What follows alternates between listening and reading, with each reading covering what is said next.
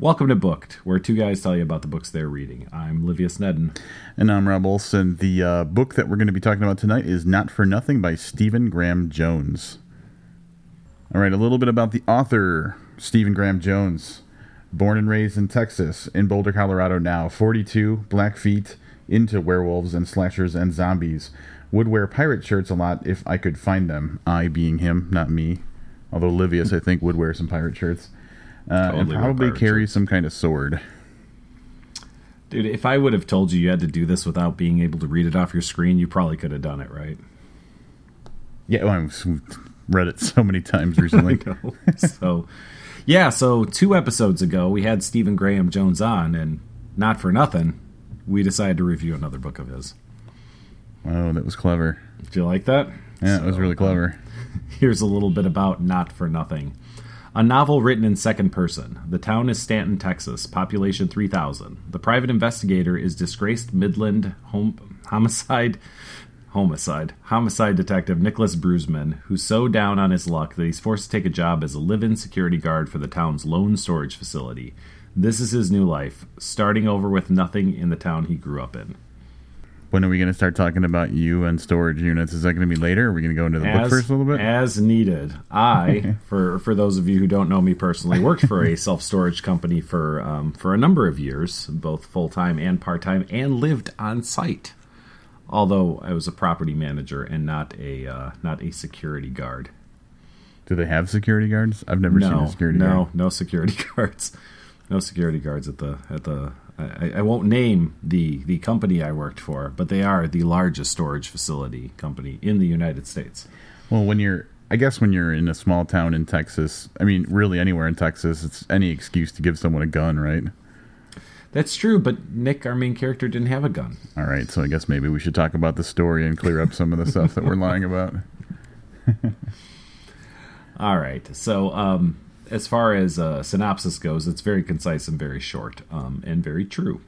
So Nick is down on his luck. He was a cop for a couple of years, had to give that up because he had a terrible, terrible police record. Took on a job as a kind of a private eye, and pretty quickly got, scammed into doing a job that wound him up in hot trouble with the law.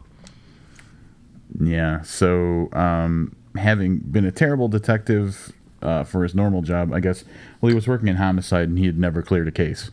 So he wasn't doing too good with his record as a cop. And then the tough stuff happened with his kind of side work in the PI world. He kind of failed his way back to his hometown of Stanton, Texas, where he found a job, lucked into a job as a security guard for a storage unit facility, and was pretty much content to drink and steal things from storage units until, just like any good detective story, people started seeking him out to get his help with different situations that all kind of tied together weirdly. Yeah, so the catalyst for this story is Gwen Gates, who is one of the longtime loves of Nick Brusman, like the girl he hooked up with in high school that he'll never ever forget. Shows up at his office, air quotes around office, which is a storage unit with like a couch in it, and asks for his help with the situation. She's being kind of stalked, I guess would probably be the right word. She's concerned about somebody that is romantically interested in her. Yep. She wants protection. Yep. And just like any good PI novel, once she leaves, almost immediately he's approached by another party who wants to hire him for different reasons altogether. But the second party that approaches him is Rory Gates, who is the now husband of Gwen, who used to be Gwen Tracy, who is now Gwen Gates. So he's been hired by both husband and wife to investigate each other. Yeah, so Rory, who used to bully Nick in like elementary school and high school, basically thinks that Gwen might be having an affair, and he needs Nick to look into it. Yeah, that's the setup, and from there, essentially his history of kind of failing in a direction carries on throughout the book. Everything that could possibly go wrong really does for him. He ends up being suspected of different crimes, and you got to admire his tenacity though, throughout it all. I mean, he could have walked away in many different ways throughout the book, and he just decided to keep with it and work his case until he got the truth. Yeah, and in this book's the thing that endeared me to this book is Nick Brusman. He's adorable in his failure. You can't help but feel bad for the guy, but he's funny enough and he's likable enough, at least from our standpoint as a reader, that he's really the motivation for reading the whole book. Yeah, absolutely, and so it's not just kind of his present trajectory that we get to see. Some of his ghosts from his past also creep back into things as well. So, for example, one of the reasons that he got into trouble as a private investigator was because he lost a bet on a pool game with a guy named Jimmy Bones. And if the name doesn't give you enough of an indication, Jimmy Bones isn't the kind of guy you want to owe money to. It's that kind of situation. So, owe money or favors to, and so. He is still kind of in debt to Jimmy, and so naturally Jimmy comes back into his life, and he is just another facet of things that are going wrong for Nick. I'm glad you brought up kind of ghosts of his past, because I think the whole book is ghosts of his past. You've got the high school sweetheart, the guy who picked on him, the stuff from more recently, but kind of touch on issues with his father, and then him kind of being back in this town that's seems like a town that probably should have existed 60 or 70 years ago and not modern day. Yeah. But a lot of that. So he's got a high school friend who's still helping him with things. The lady that owns the I guess restaurant next door to the storage facility. And but the best part, my favorite part of all of the people from his past, is there's a cop that is a friend of his little brother, who he refers through the entire course of the story as Toby Garrett's little brother. Like, he doesn't have a name, he's just Toby Garrett's little brother, which I thought was just excellent. That was probably my favorite thing about the cast of characters, which is vast, by the way. Right, and he not only refers to Toby Garrett's little brother that way in the narrative, but also to other characters in the book. So he actually out loud vocally says Toby Garrett's little brother to other people, and then gets corrected. Yeah, at one point someone actually mentions his name, and Nick's like, "Who? What? Oh yeah, Toby Garrett's little brother." But yeah, I mean, and that's story wise, it's probably about as far as we can go. It does become a little intricate. Rob and I talked a little bit about the podcast. I got to a point where I was having a little trouble following what was going on, but it is rather elaborate and involves 3, 6, 9, 10, 11 different characters. This is just based on the notes that Rob wrote. So there is quite a bit of, and the narrator himself at one point mentions that you almost need like a checklist to keep track of all the players involved, and it's very true. Yeah, but it does carry on the main elements of like a good, different detective type thing. Mm-hmm. There are, the things we described about Nick. There's murder. There's a little bit of sexiness. Actually, a lot less sexiness than I was expecting. I thought, there was going to be more of a love interest angle. We didn't really get a lot of that. Now that I think of it, it did apparently have the world's hottest judge ever, though, in it. Did you get that feeling? Yeah, that's the sexiness right there. Yeah, I've been in front of quite a few judges in my life, and I got to tell you, not one of them was anything like Judge Harkness. Oh, why have you been in front of judges? Mostly traffic stuff. I thought this was going to be like breaking news, like a huge revelation of some kind.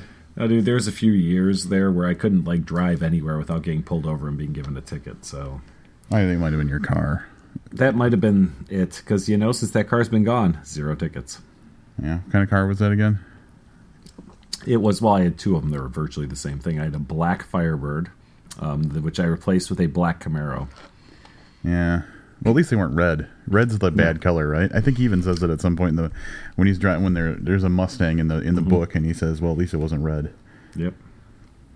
All right. So one of the things that it was mentioned briefly in the synopsis, but we didn't really go over very much, and I know we're kind of jumping around a little bit here, is the fact that the entire book is written in the second person. For people who aren't familiar, the second person is basically, it's a present tense second person. So you went to the store, you opened the book, you did this. So the you in this case is Nick Brusman, the former detective who's now being hired as a private eye. Public eye? I don't know what that would be. But anyway, so the second person is from the perspective of Nick Brusman. And I will admit that when I first saw this book and I popped it open, I'm a big fan of Stephen Graham Jones, so obviously I wanted to check it out.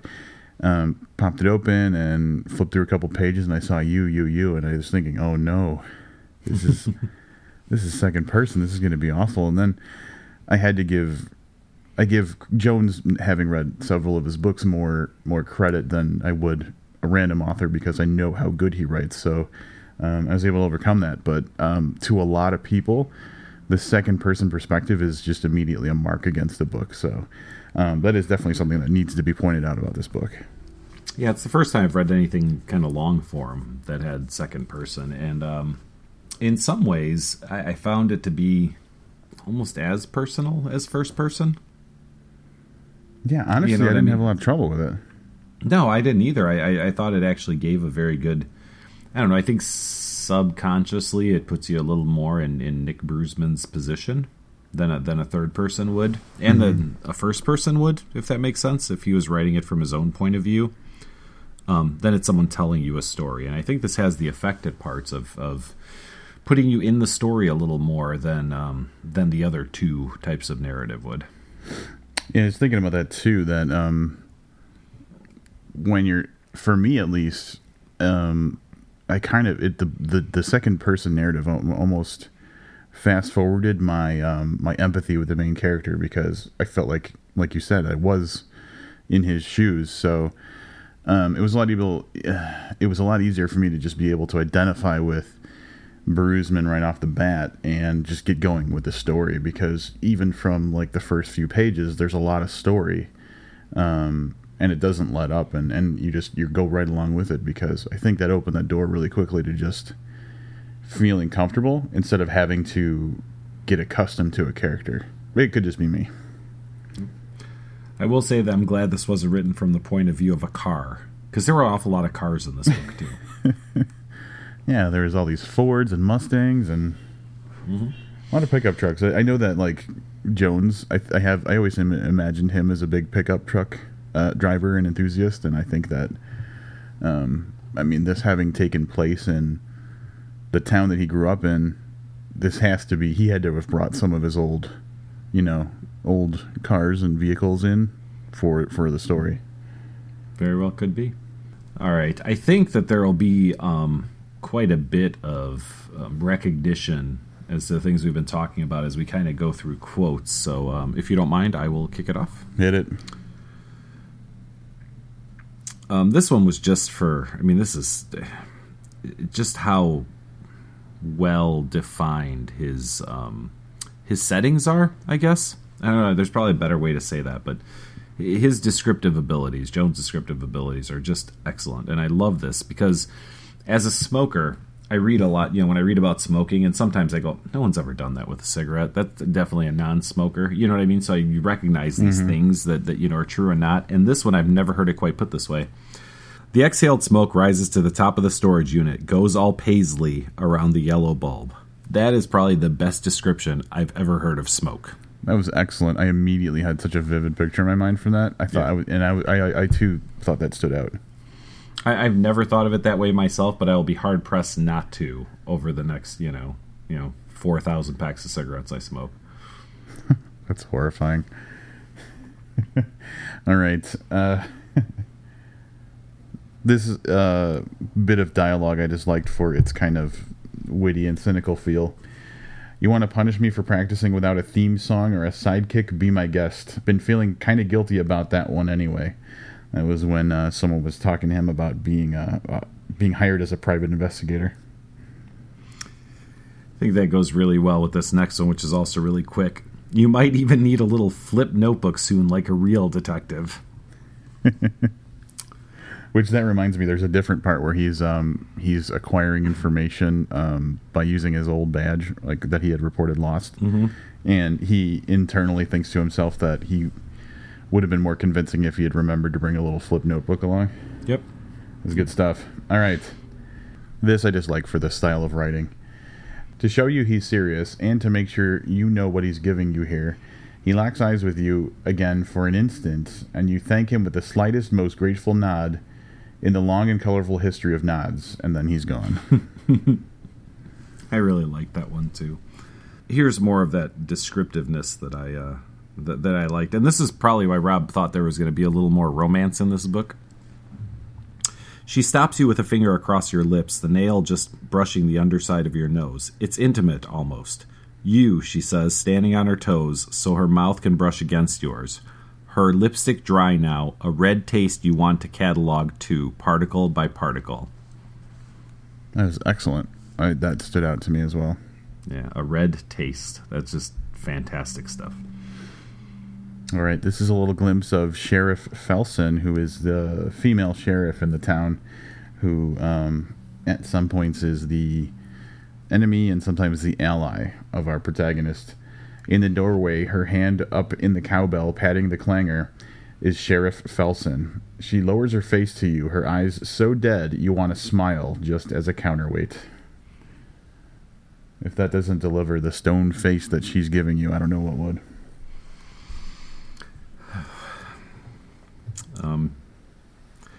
This is great, and this is from very early on. All of these, I think I'm 6% of the book now after 4 quotes.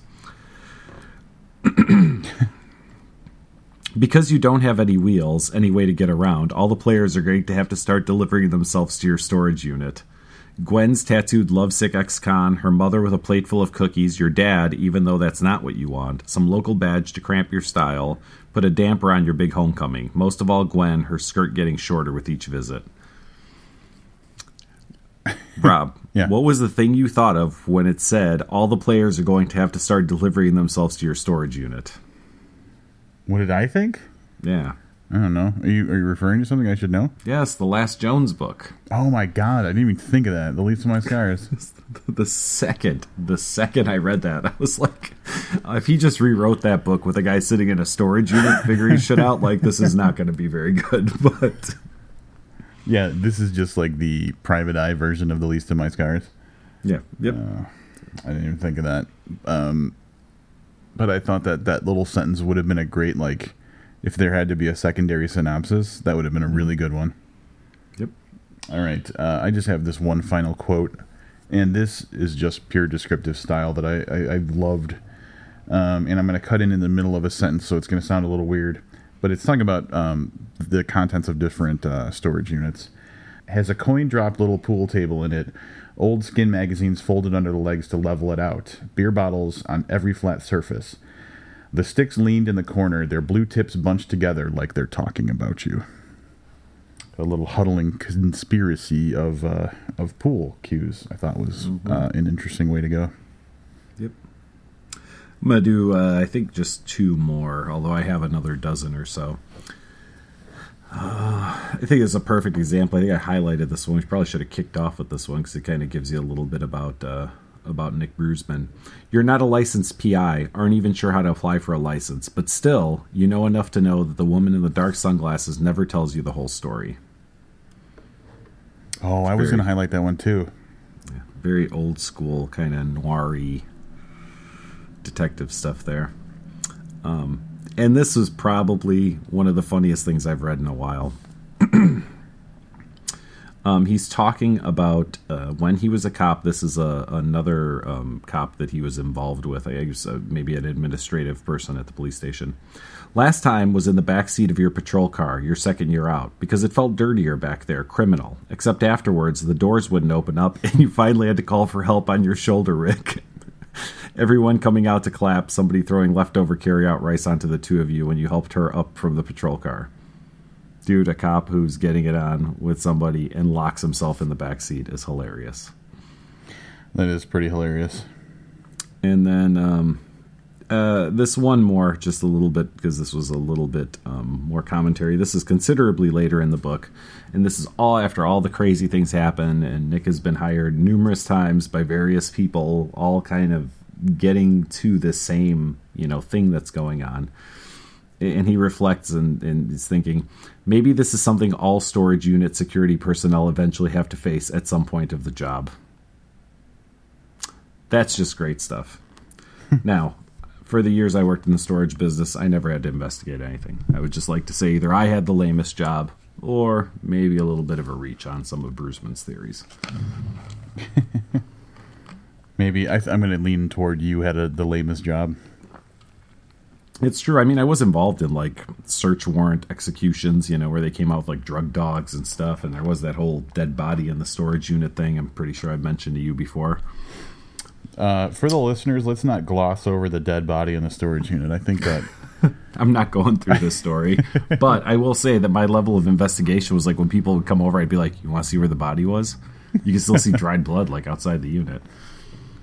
So I guess since you're not going through the entire story, let's at least give them this much. Did you see the body? No.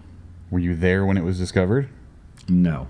But the body was there while you worked there. The body was there, was removed from the storage unit, which is when we kind of thought something hokey was going on. And by the time we called and the police came out and the crime scene investigator guys came out, that's when they said, "Oh yeah, that's definitely a lot of human blood." So you were employed when there was a body in one of your units is what I'm getting to. I was there that day, yes. Well, that's I really don't think I can top that with any of my work stories. Well, so I'll give you a more fun story. It didn't happen to me, but it did happen kind of across town at another unit while I was working there, and this one's much shorter. Police knocked on the property manager's door at like 11 o'clock at night and said, "Hey, we have a warrant. We need to get into one of these units." So the manager goes out there. They open this unit that's like 5 feet by 10 feet, and all that's in there are 3 garbage bags. Ugh. The police open the garbage bags, and there are just bones in all 3 of the bags. One person distributed to 3 bags. So it's not as bad as you would think. I mean, that's pretty crazy. But it was somebody they were caretakers for someone old, someone elderly, and they died and figured out that they could keep cashing the Social Security checks if the death was never reported. So for 10 years, they'd been carrying around, like hiding the remains of this person they were taking care of. 10 years? 10 years. What? Okay, I mean, if I got 10 years and after like so like let's say the first year or so, and this is me not being like a seasoned criminal or anything, but if I get away with it for the first year or so, I'm just going to take my time and like do what I can to get rid of those remains so that they never, can be found. Yeah. Yeah, but they said it was something like 10 years. And yeah, I mean, that people weren't even charged with murder or anything. They were charged with, defrauding the government and like failure to report a death. But I mean, the police didn't even think they killed him. Just someone thought it was weird that these checks were getting cashed. And I don't know if there was appointments missed or something by the person, but it raised some flags. So when they went to question them and they couldn't produce the person, I guess they just fessed up and said, yeah, well, if you go over to the storage facility in Palatine, Illinois. Wow. Yeah. So, listen, lots of crazy shit goes on. That was the one thing I was thinking during this book. Like, Brusman keeps getting involved in all this weird stuff, but it's all outside. I mean, even though the people, some of the events take place at his facility, he's the catalyst for it. Lots of weird shit goes on at storage facilities, dude. Some of the stuff you find in those units, man, is defies, logic. He should have consulted you before he wrote the book. He should have. Do you hear that, Mr. Jones, Mr. Graham Jones? Anytime you need. When you're doing the sequel to Not for Nothing called All for Everything, I've totally got the storage stuff for you. The second book is just going to be called Aardvark Custom Economy Storage. Yep. Yeah. It's like even people were like, I don't understand the custom part. He's this probably minimum wage guy who's probably like earning a place to sleep, and he has to constantly defend the name of everybody gives him Aardvark because it puts him at the top of the list, but like everybody's got a problem with custom. It's pretty hilarious. All right, Rob, let's wrap this up. All right. So I love Stephen Graham Jones, and I've read several of his books now. So going into this, I was pretty optimistic about what I was going to get right off the bat. You get the second person, the present tense second person narrative, which may be enough to turn some people off to the book.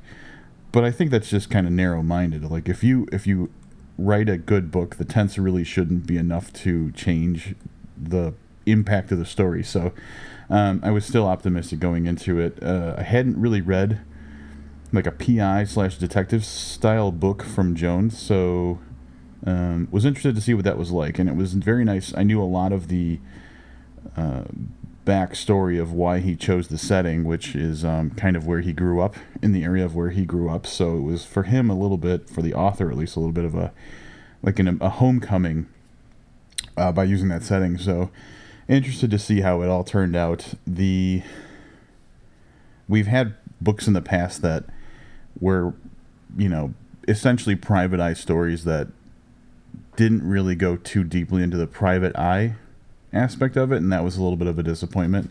And this book throughout is very faithful to the fact that this is a person who was hired to solve a case, and he doggedly follows it to the end. I like the development of the characters, the interwoven,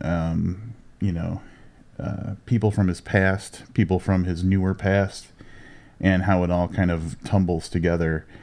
The story had a lot of, we didn't really mention this, but the story itself had lots of twists and turns and lots of intrigue involved, and the mystery aspect of it was very strong, to the point that in certain cases it was a little bit on the confusing side, but overall really worked for me, even if I wasn't 100% sure of how everything ended up working out the way it did. I guess all of that is to say that I really dug the book, and I'm going to go 4 stars on it. All right, I was completely distracted by a link Rob put in, which is a very extensive write-up at Stephen Graham Jones' site, demontheory.net, on Not For Nothing. I think it's the exact same length as the book. Did you look at this whole thing? Oh, it's huge. So I didn't hear anything that Rob said, so maybe I'll repeat some of what he said. I wasn't skeptical about the second person. I was intrigued by it. And I found that I really enjoyed it. I thought maybe there were a couple times where I was a little confused by the tense a little bit. Not that it took away from the story, but there were a couple times where I had to reread a sentence or two to kind of figure out where I was and what was going on. And the cast of characters was lengthy and confusing for me in some parts. Now, I'm not that bright of a guy, so it may not confuse everybody else. So don't take my word for that. But overall, I did find it to be very interesting. It was very kind of traditional in the PI storytelling, but what was great about this was the characters, and specifically Nicholas Brusman, who is excellent. And I would be happy to read another book where he is, where he's trying to figure out a crime and getting worse and worse at it as he goes. It was funny enough in parts. Definitely had that kind of crime/mystery vibe to it. Like you wanted to find out what happened, and you stayed with it the whole time, interested in who did what to who and what occurred. And I did catch Rob saying that, not being really sure how it all came together.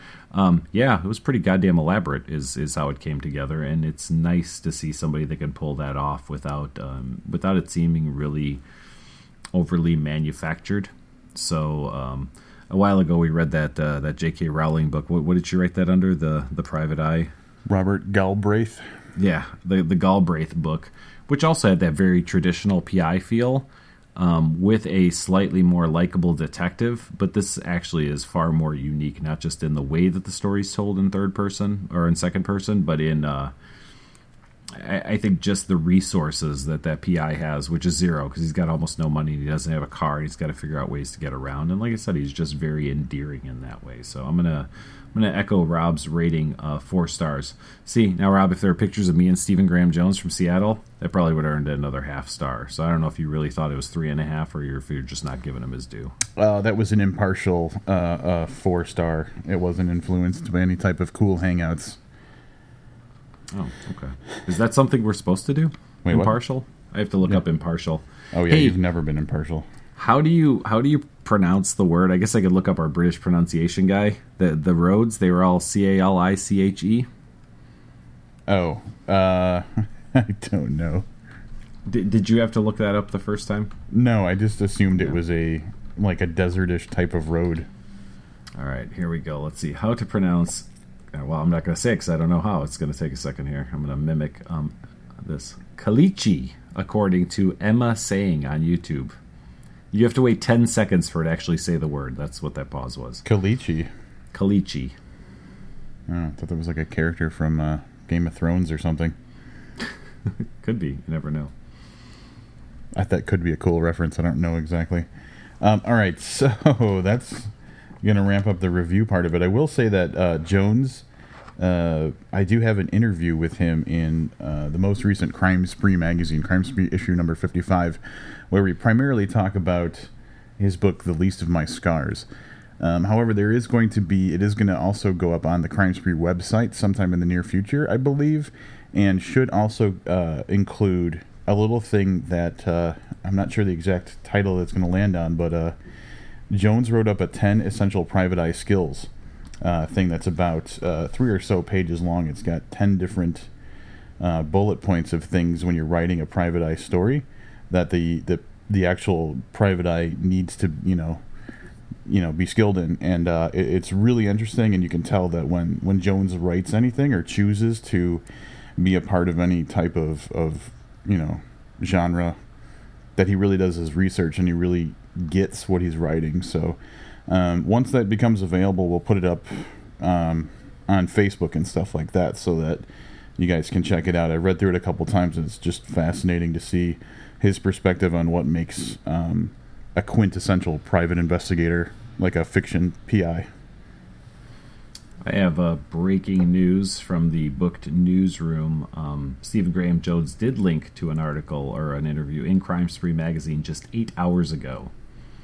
Yeah, that's the print version. Gotcha. So that's available now. I'm sure there will be links. And one more time, Livius did mention it really quickly, but Jones does have on his website some kind of behind-the-scenes information about the writing of the book and a little bit of the history of it. It's been something he worked on for several years, and so you can see not only the genesis of the book, but also a lot of the source material that inspired it. Pictures from, Stanton? Mm-hmm. Stanton, Texas. Little tidbits about his life as a kid, information he got from his family and stuff like that. It's kind of a longer read, but if you read Not for Nothing or are interested and want to see if it's something you'd be interested in, this is a really nice piece to check out to get a little more of an insight of what inspired the book to be how it is. We'll definitely make sure that we have links to that in the post for this episode so that you guys can go and check it out. All right. It's enough Stephen Graham Jones for a month or so, huh? Yeah, we have enough of that guy. Until my interview comes out, and I keep plugging that. Yep. That's more of a me thing. Let's talk about our book. Can we talk about our book for a second? Absolutely. I'll talk about our book all day. All right. So the booked anthology was free for 5 days, celebrating our 200th episode / 3-year anniversary. And Rob, you're the stats guy. How did that work out? So in the course of 5 days, we gave away over 450 copies of the book, which put us at the highest point in the charts. We got to number 925 overall for free in the Kindle store, which I think is not too bad. Number 5 overall in anthologies for free anthologies. And all these are free categories, and number 6 overall in literature collections. So. That's the thing. In the overall free, and I talked to a couple people over the course of the last week where we were doing this, and the hope of getting a collection or an anthology any higher on the list is pretty slim, just based on the fact that not as many people, ourselves included, are as into collections and stuff as they are into straight up novels.